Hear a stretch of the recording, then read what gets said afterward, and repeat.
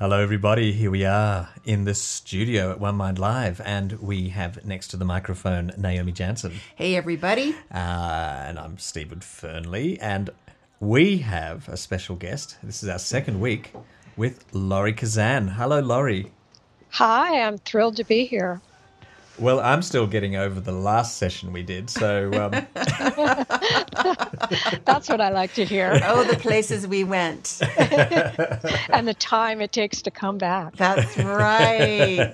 That's right. And so you're going to take us on another journey this week. And this is week 2.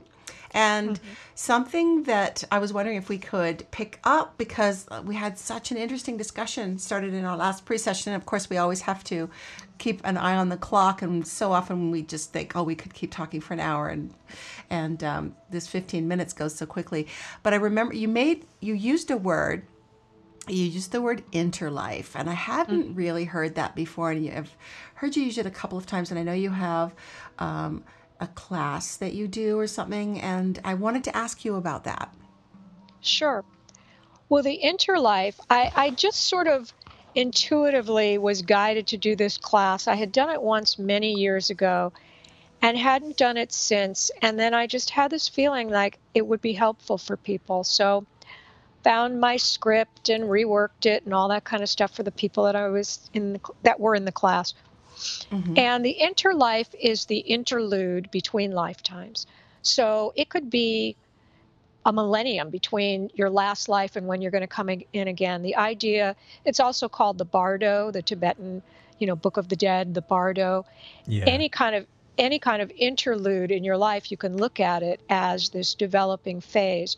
So the interlife that I did the regression to in the meditation was taking you back through the years of this life, back through the womb, and back into that interval between lives where you are meeting your guides. You're deciding, why should I take on a body? Well, which one of these bodies do you so there's a lot of questions in the meditation itself, so that you as the meditator can really look and see, well, are they giving me choices?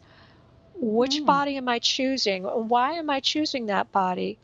What's my soul purpose? And why does this body help me do what I'm coming in to do? Sounds like me in the morning getting dressed.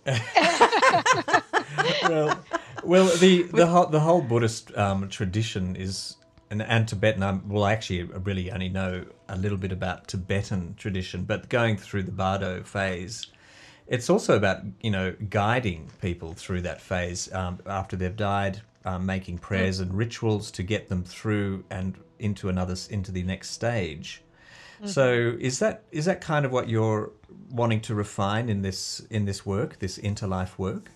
Well, I'm not sure, because it's kind of intuitive for me. And I just guide you into the place and intuitively ask some questions. And so your question to me is, I'm not sure is my answer to you. And that may be because I come from a kind of left-brained psychic mind where logic kind of leaves me, and I don't know. Stephen knows that. The look on his face right now. That's my constant state. Stephen's like, is there another state? Oh, it's kind of, well, it's not spooky. I mean, what I would say, it's kind of spooky, because only 2 days ago I was talking to a student, and I was doing an interview with them as part of their process, and this student told me about the Vietnamese funereal rites of her grandfather and how it took a week, and they went through this whole stage of getting the spirit through what she called the bardo state. And I was thinking, wow, isn't it amazing that we're talking about this, and when I haven't talked about this before. Really? You've never talked about this bardo state before? No. Laurie, I'm so interested when you say that it could be a millennia, and or it could be, a few weeks or something like that, because I guess there's so much variety in human personality and human choice.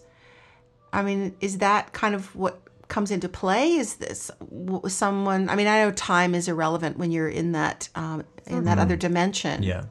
But So is that the answer? Is it that there's really no difference between, millennia and,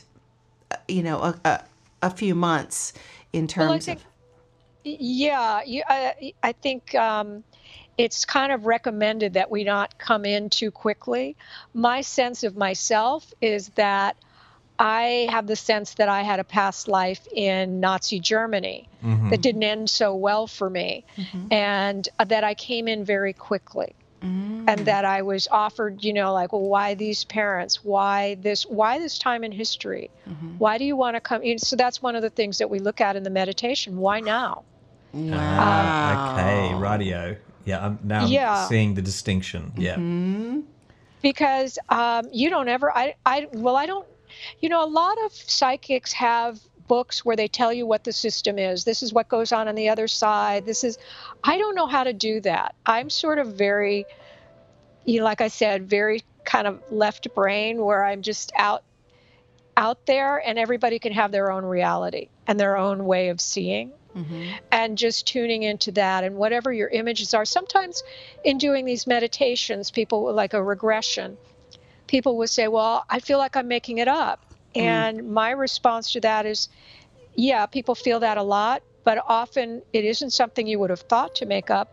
But the other thing is, so what? They're your images from your unconscious mind, and it's about you finding your true self. So, however those images come to you, sometimes when we set this up in the meditation, it may be, and I usually put in some kind of a suggestion that it will continue later, that in your dreams, you may have more vivid dreams, or you might be at the supermarket and you suddenly realize something. I mean, why this realization now? And it's because you're opening to things. Just by being on One Mind Live, you're opening to things. Hmm. And you're kind of putting your shingle out to the world to say, I'm ready to discover more about myself. Mm, Yeah, true.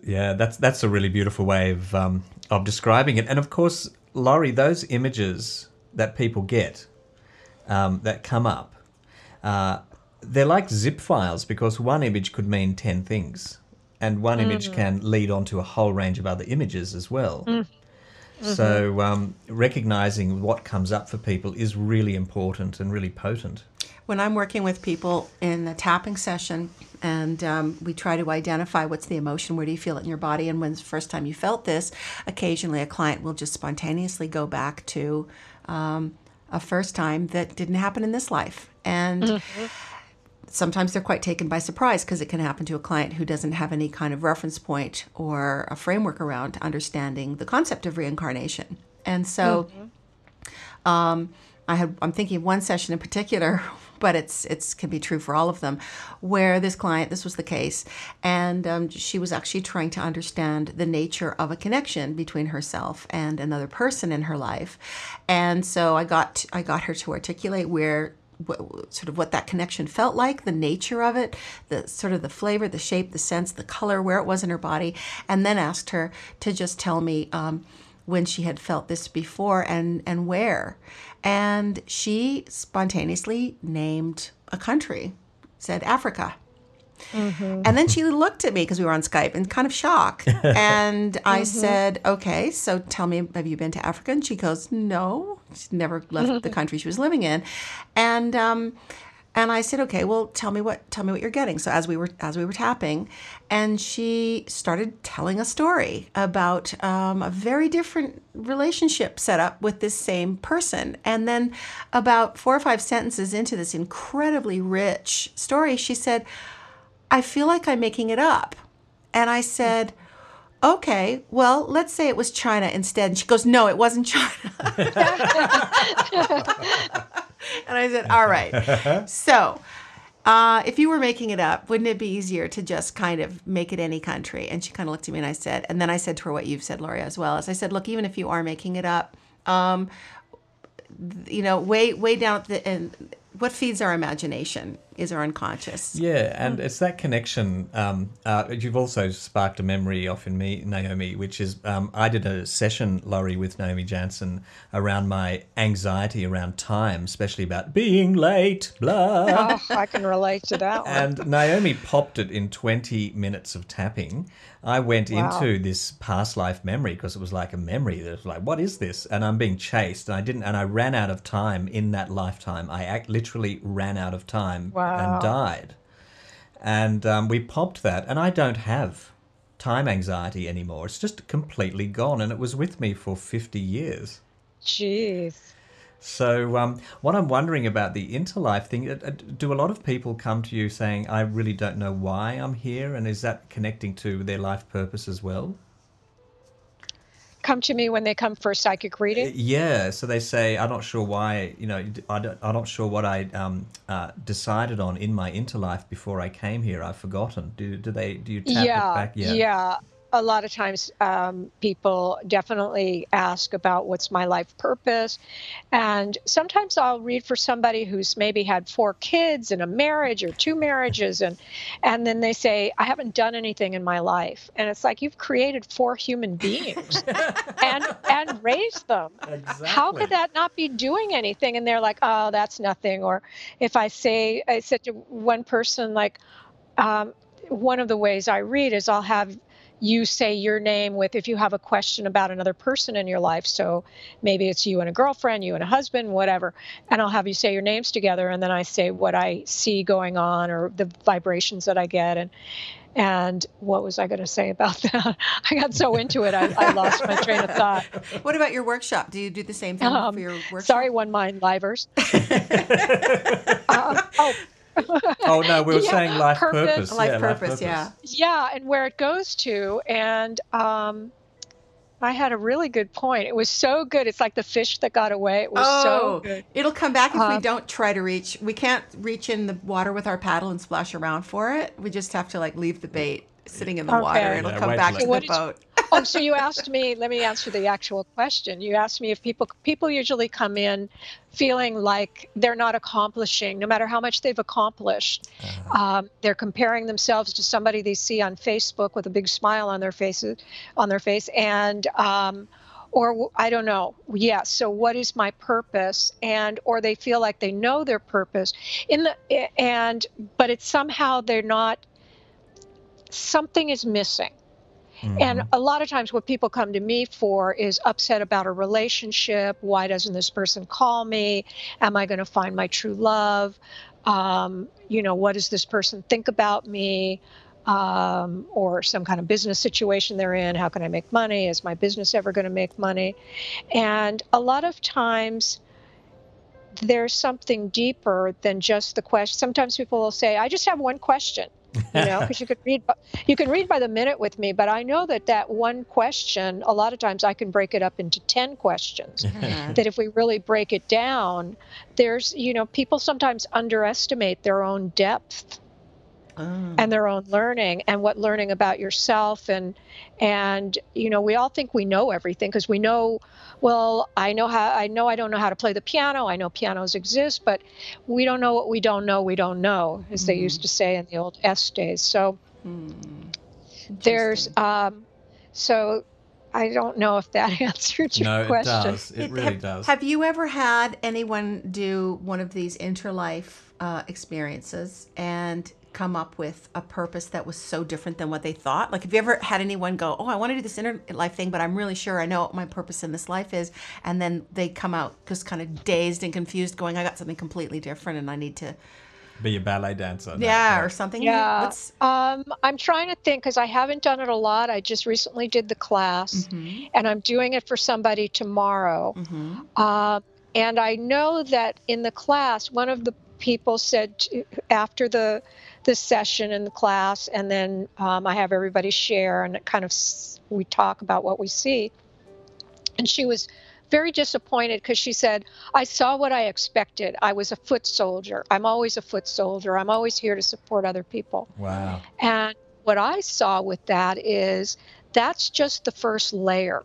Yeah. That if she looks, I suggested that, because I sent her the recording for the class, and suggested that she listen again, and also maybe mind map, or be good if she did tapping.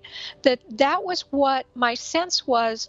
Oh, I expected to see that. I'm always that. And I've been thinking about it. Like, if I were to do it again with her, I would go back to when that foot soldier began, because I bet there's something under that then became the foot soldier.